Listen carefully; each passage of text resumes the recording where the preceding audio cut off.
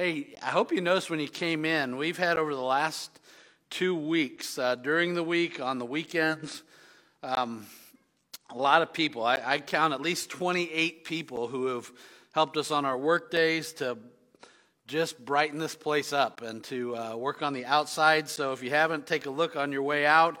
We still have a couple more things to do that are going to make it even look better, but probably a good 200 man hours and woman hours that were invested in this place, and so we got some great work done, but really enjoyed being together and working on these projects and enjoyed the results. Laura always spent half of her waking hours on her birthday yesterday serving at a work day, so good for thank you, Laura, for doing that, and for everybody who showed up and did those things. Just thank you for all your work. It looks really good. Hey, a month or so from now, on October 22nd or 23rd, we're going to have a marriage conference here at the church. It was COVID bumped like everything else was COVID bumped from the spring. It's going to be Friday evening, part of the day on Saturday. We'll have childcare available for it. We know that in our church, we have some marriages that are in crisis. Right? And we know that we have some marriages that are in chaos. Maybe it's just the chaos of busyness. And we know that we have marriages that need attention.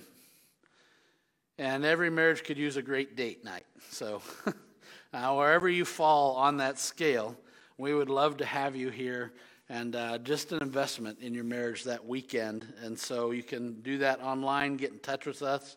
If you don't do the online part, and we'll get you signed up, October 22nd and 23rd, we'd love to have you for that. Now, we're in the middle of a series on the life of the biblical character Joseph. Okay? I want you to think with me, 17 years. That's how long Joseph lived in the home of his father with his brothers and the first part of his life before he was sold by his brothers as a slave. Okay? 13 years. That's how long he has been separated from his family when we pick up in Genesis chapter 41. I want you to open your Bibles with me there to Genesis chapter 41. Okay? He spent at this point nearly as long in his life as a prisoner as he did previously as a son in his father's home. Okay? So 13 years as a slave. 13 years of building credibility, rising in the ranks, and then being falsely accused and going back to ground zero. 13 years of starting over. 13 years of faithful endurance. Okay? That's where we pick up in the story. Remember, we left off last week where Joseph had interpreted the dreams of the baker and the chief cupbearer for Pharaoh. They had been put into prison, his prison. He was given oversight over them. He noticed they were sad. They told him why and told him they'd had a dream. He interpreted those dreams and then said, remember, when you get out of here, remember me. You're my ticket out of this life that I've had. And yet, when we dropped out of the text in our story, in chapter 40, verse 23 last week, we read these words. The chief cupbearer, remember he's the one who lived, however, did not remember Joseph. He forgot him. And so that was 11 years after he'd been sold into slavery. And so when you flip the page, or at least the chapter, to chapter 41, and we begin in verse 1, we start with these words, when 2 full years had passed. Okay, so he's 13 years now as a slave. That's where we pick it up. 2 years since his ticket out of the prison got out of the prison, but he stayed. It says Pharaoh had a dream after these 2 full years. He was standing by the Nile when out of the river there came up 7 cows, sleek and fat, and they grazed among the reeds. After them, 7 other cows, ugly and gaunt, came up out of the Nile and stood beside those on the riverbank. And the cows that were ugly and gaunt ate up the 7 sleek cows, fat cows. Then Pharaoh woke up. He fell asleep again and had a second dream. 7 heads of grain, healthy and good, were growing on a single stalk. After them, 7 other heads of grain sprouted, thin and scorched by the east wind. The thin heads of grain swallowed up the 7 healthy, full heads. Then Pharaoh woke up. It had been a dream. In the morning, his mind was troubled. So he sent for all the magicians and wise men of Egypt. Pharaoh told them his dreams, but no one could interpret them for him. Take note of verse 9. Then the chief cupbearer said to Pharaoh, "Today I'm reminded of my shortcomings." Okay? I'm guessing that was like 730 days of Joseph who thought about his shortcomings. But on that day, he was reminded of his shortcomings. Verse 10, and Pharaoh, he said, Pharaoh was once angry with his servants, and he imprisoned me and the chief baker in the house of the captain of the guard. Each of us had a dream the same night, and each dream had a meaning of its own. Now a young Hebrew was there with us, a servant of the captain of the guard. We told him our dreams, and he interpreted them for us, giving each man the interpretation of his dream. And things turned out exactly as he interpreted them to us.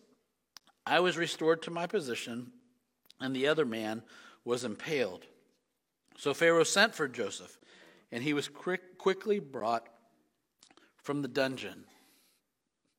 Now, thinking that now is the time this is all going to unfold, God's plan, is one thing. Having a 2-year delay of that's a whole nother thing. And that's where we find Joseph, 2 years before he would ultimately gain his freedom. And in this chapter, he's going to run the gamut from being a slave to being a national leader, second in charge of the whole nation of Egypt. And we think, every time we read another chapter, we think, the story pivots here, which it does. It just pivots a lot because every time is an opportunity to shrink back or to step up, much like our lives that we live as well. And listen, I mean, the part of going from a slave to second in command of Egypt, like that's an amazing thing in itself, right? I mean, that's something that we're watching God do, what only God can do, and yet just as amazing to us. I think should be the recognition that Joseph didn't blame God, and he continued to serve God. Like it set him apart in so many ways. Joseph learned what we have to learn. And that is that God is working on our behalf, but we have to trust him. That's a big, tall order some days. But the bigger one maybe is we also have to learn to wait for him.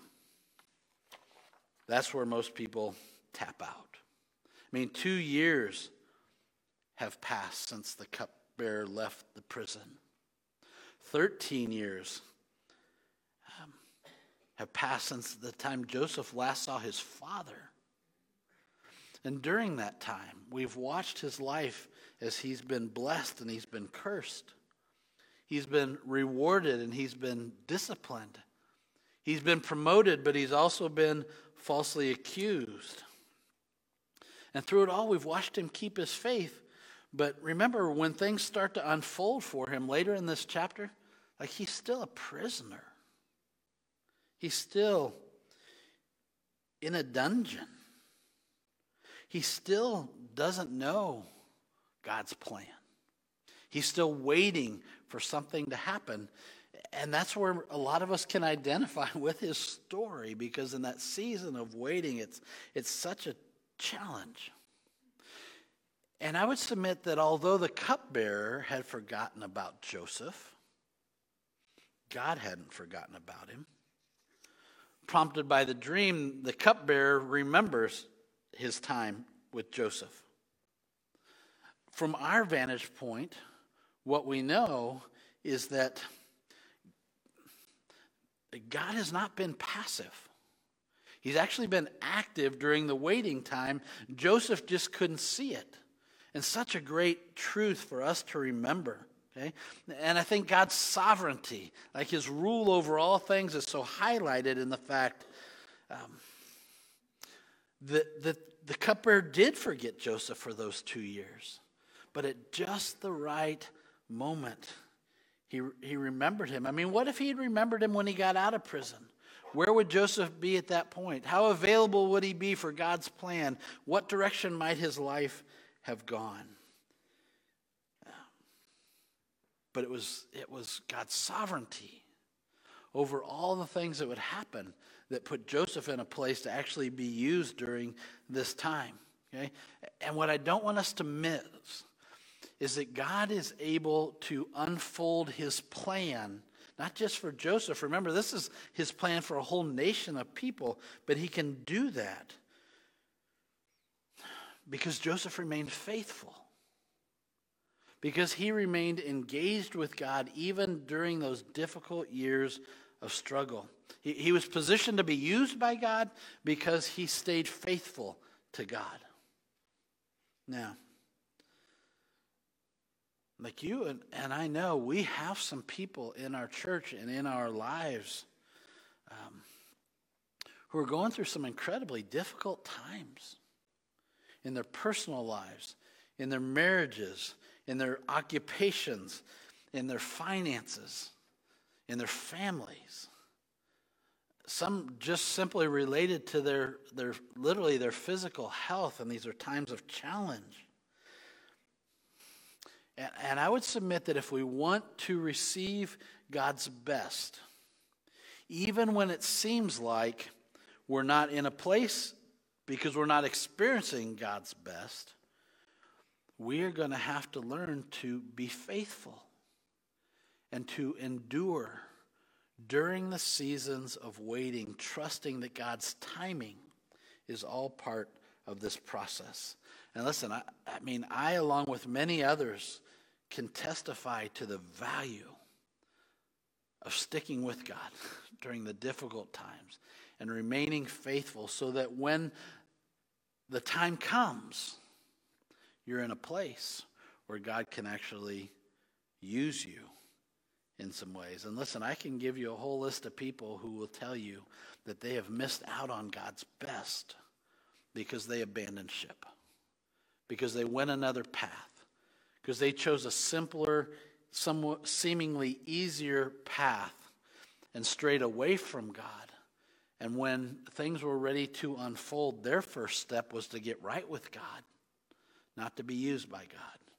And so life is difficult in some of those choices. Remember the words that David wrote during a time, I think, of desperation in Psalm 24, Psalm 27, verses 13 and 14. David wrote this in a very difficult and dark time in his life. He said, "I am confident of this. I will see the goodness of the Lord in the land of the living." Before I die, while I'm still alive, while I'm in the land of the living, I'm still going to see God do something out of all this mess that I find myself in. So his encouragement for us in verse 14 then, wait for the Lord. Be strong and take courage and wait for the Lord. Okay? I sense that Joseph shared that hope, okay? That he stayed committed to God even during the difficult season of waiting. And I believe that we can too, with God's help, do that. So as the story unfolds, next we're going to see something that would certainly be a twist in our world, but we're going to see Joseph show himself to be faithfully humble. Okay? Pick up with me in verse 14, the end of it that we left off at. It says, when he had shaved and changed his clothes, he came before Pharaoh. Pharaoh said to Joseph, "I had a dream and no one can interpret it, but I have heard it said of you that when you hear a dream, you can interpret it." "I cannot do it," Joseph replied to Pharaoh, "but God will give Pharaoh the answer he desires." Okay. Now, I don't particularly like that particular translation. It almost says like, you name it and God will do it. But what it really means is God will give Pharaoh the true meaning of the dream. He'll be able to tell you what it meant. Okay. Now, Joseph was not planning, I don't think, to meet Pharaoh that day. I think he woke up and said, "Today is my lucky day." Okay. Because while he was in charge of the place that he lived and he'd risen to that level, he still lived in a prison. Okay. Some of your versions would translate that he actually lived in a dungeon, it's called. And since the Egyptian people didn't wear beards like the Hebrew people did of the day, he had to shave, he had to change his clothes, and he had to prepare to meet the Pharaoh. Now imagine his anticipation, right? 2-year delay, or 13-year delay, depending on which way you're counting. And how would we prep him for that day? Now remember, best foot forward, smile, tell him all the good things you can do, lay out your resume there, make yourself attractive, make yourself hireable, and he's going to get you out of here, right? But he starts this by saying, I can't do it, but God will help you. Now, unusual even in itself, in Egypt, the pharaohs were considered to be, quote, gods. Okay? So it was unusual that a pharaoh would have a dream and have to ask someone to interpret that dream, because after all, if he was a god and the message came from the gods, who would he ask? Just ask himself, right? If he really had those powers, but he didn't, of course. And so, since he had no clue, he called the people who were supposed to be able to interpret the dreams.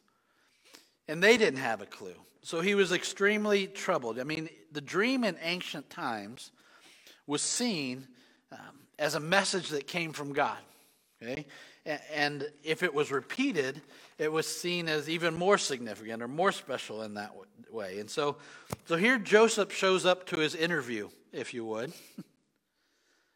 And he shows again, he just has this wisdom and special favor from God. And it shows up through Joseph, and that not only is he able to interpret this dream, but as we're going to read later on, he then also gives him a plan about how this dream could actually be planned for and strategized in a way that was actually going to bless the nation. And what I really appreciate here is how special Joseph is, and yet Joseph is quick to deny that he's anything special. I mean, he is, but he says he's not. Instead, he says, like anything I can do, any of my special abilities, they come from God. So God's the one who will provide the answer. I mean, don't you appreciate when you see someone who is just so talented or so special or so gifted or so blessed in different ways that they just, but they're humble.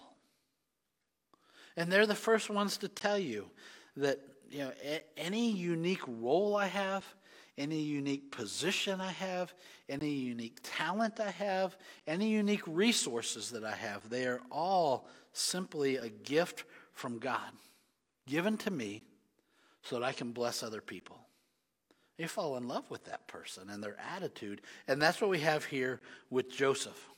In fact, some of us are in small groups that are going through the study that Josh put together for us. We're tying in questions and things related to our text. So we're going to get to unfold that particular question this week with regard to our attitude about the things that God has given us and how they're to be used. But I hear in Joseph's response and his reply, I hear the words from Mordecai to his niece Esther.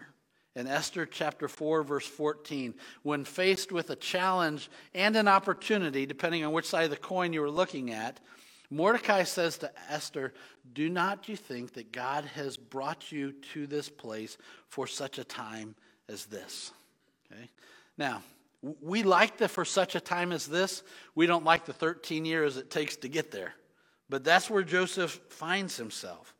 That God had done this for Joseph, and everything led up to this moment, and God's sovereign plan had brought everything to this place. But Joseph's humility, that's what allowed God's plan to unfold in God's way. It was Joseph's heart that let it really take God's direction. I know a lot of people, and probably you do too, and all of us would be included in it. Many people who have short-circuited God's plan for their lives, much less his plan for his kingdom, by seizing opportunities for their own good and not for God's kingdom. And I think it's true as I think through it. Like we never truly advance our greatest interests when we spend time shining the light on ourselves. It just doesn't work that way. As godly men and godly women and people who desire for God's best in our lives, we have got to acknowledge and tell others, like Joseph did, God is the source of all wisdom in our lives, and God is the source of all achievement in our lives. You're not that good, and I'm not that good, but God is that good, and He can do it with our cooperation. And now for the fourth time in Joseph's life, as we unfold the text, we're going to see that he's faithfully rewarded. Remember the first time he rose up to leadership among his brothers when he was still a teenager. Then he went to Potiphar's house and rose up and was put in charge of Potiphar's house. Falsely accused, goes to prison. He's raised up as the leader in the prison as well the third time. And now he's going to receive in this chapter the ultimate reward in his life. And the good thing is this time it's not going to be taken away from him. This time it's going to stick. And so Joseph interprets Pharaoh's two dreams. And he reminds him of the fact that because there were two dreams, that was God saying, this has been firmly decided. Okay? Meaning this is going to happen. There are going to be 7 years of abundance, followed by 7 years of famine. And then I think inspired by God, Joseph gives Pharaoh and his advisors a plan for how to live out the first 7 years of abundance so that during the next 7 years and beyond, not only would their people be taken care of, not only would the nation remain strong, but they would actually gain more power in the world. And Pharaoh's impressed. Look down at verse 37 to how he responds to Joseph and his plan. He said, the plan seemed good to Pharaoh and to all his officials, so Pharaoh asked them, can we find anyone like this man, one in whom is the Spirit of God? Now, Pharaoh didn't know Joseph's God, okay? But he knew that Joseph had divine favor. He knew that Joseph had wisdom from God, and that's where it came from. It's the same thing that Potiphar knew. It's the same thing that the prison warden knew. You could just see that God's hand was on Joseph's life, and because of this, Pharaoh wants to keep Joseph close because when God blesses Joseph's life, he blesses the life of the people around him, and he wants to reap the benefits. And then I want you to note how, like in a moment, in a snap, Joseph's whole life changes. Look down at verse 39. Then Pharaoh said to Joseph, since God has made all this known to you, there is no one so discerning and wise as you. You shall be in charge of my palace, and all my people are to submit to your orders. Only with respect to the throne will I be greater than you are. So Pharaoh said to Joseph, I hereby put you in charge of the whole land of Egypt. Then Pharaoh took his signet ring from his finger and put it on Joseph's finger. He dressed him in robes of fine linen and put a gold chain around his neck. He had him ride in a chariot as his second in command, and people shouted before him, make way. Thus he put him in charge of the whole land of Egypt. Then Pharaoh said to Joseph, I am Pharaoh, but without your word, no one will lift a hand or foot in all Egypt. Pharaoh gave Joseph the name Zaphenath-Paneah and gave him Asenath, daughter of Potiphera, priest of On, to be his wife. And Joseph went throughout the land of Egypt. 13 years before this, his brothers had stripped him of the special robe that his father had given him. And now Pharaoh gives him a robe of far greater significance. The ring that he gives him, the gold chain, were symbols of his authority, that he was now second in command of Egypt. The chariots were like the limousines of the day. The people going before him would be maybe akin to how our officials have Secret Service members around them, protecting them, all of these things. And Joseph's renaming and his marriage into this priestly family, they give him a new identity. They make him Egyptian nobility. These priests of On, they were the top priests of the day, the most significant of all the groups. They would oversee any major celebration going on, any festival going on. And Joseph is now in an instant living his best life. And yet, the dark events of his past are still lingering in his mind. And whose mind wouldn't they be, right? He recognizes the work that God has done, but realizes it comes out of 13 very dark years in his life. They're moving forward in a great way. Things are. His life is. But his road to greatness has been paved with tragedy and with disappointment.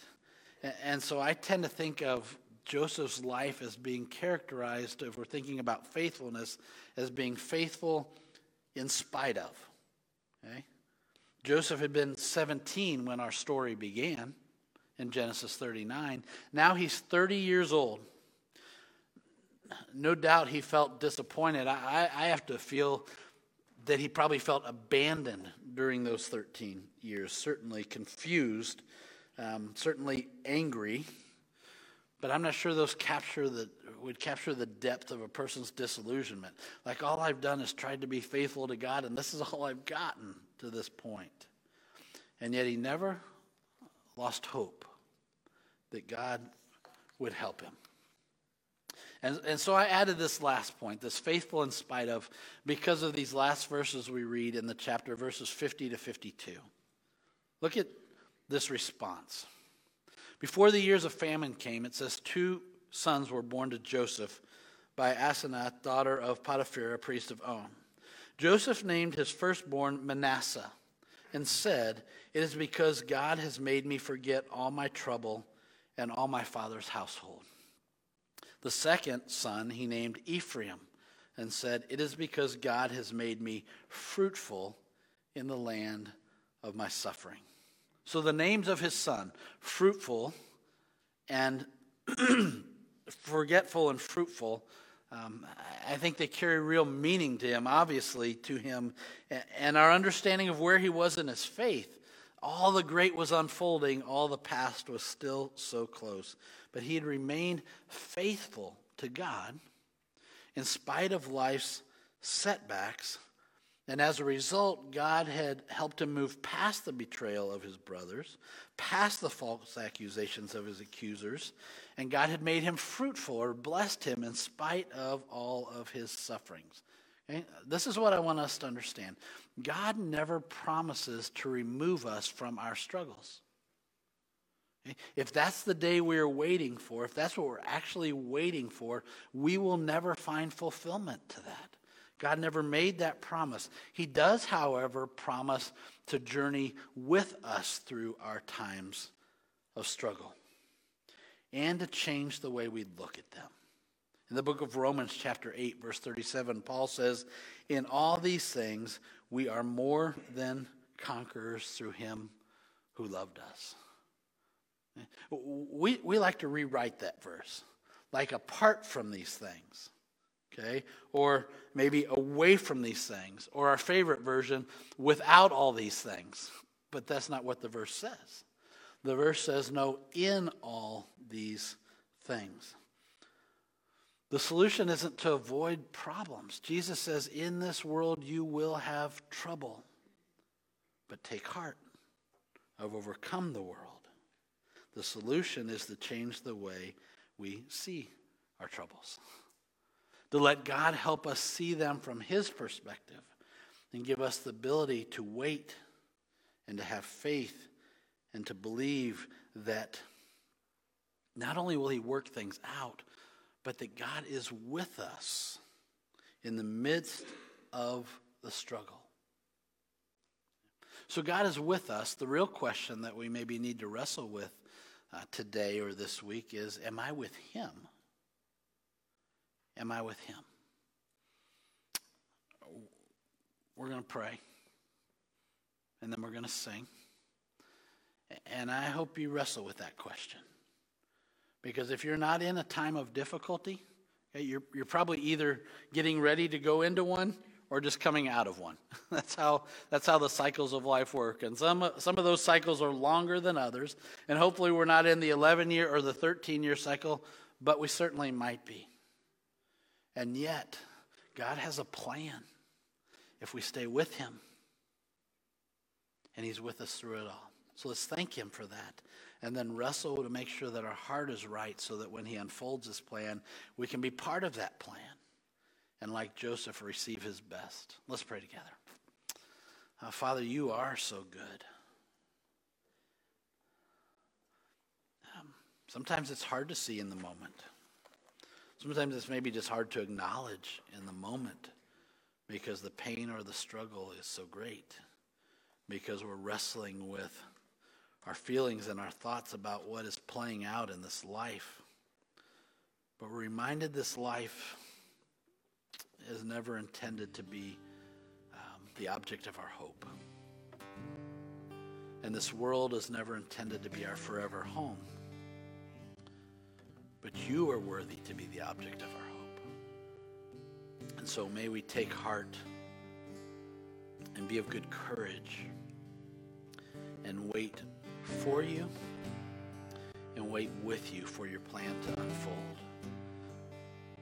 And Lord, speak to us about maybe changes that might need to happen in our life to make that possible.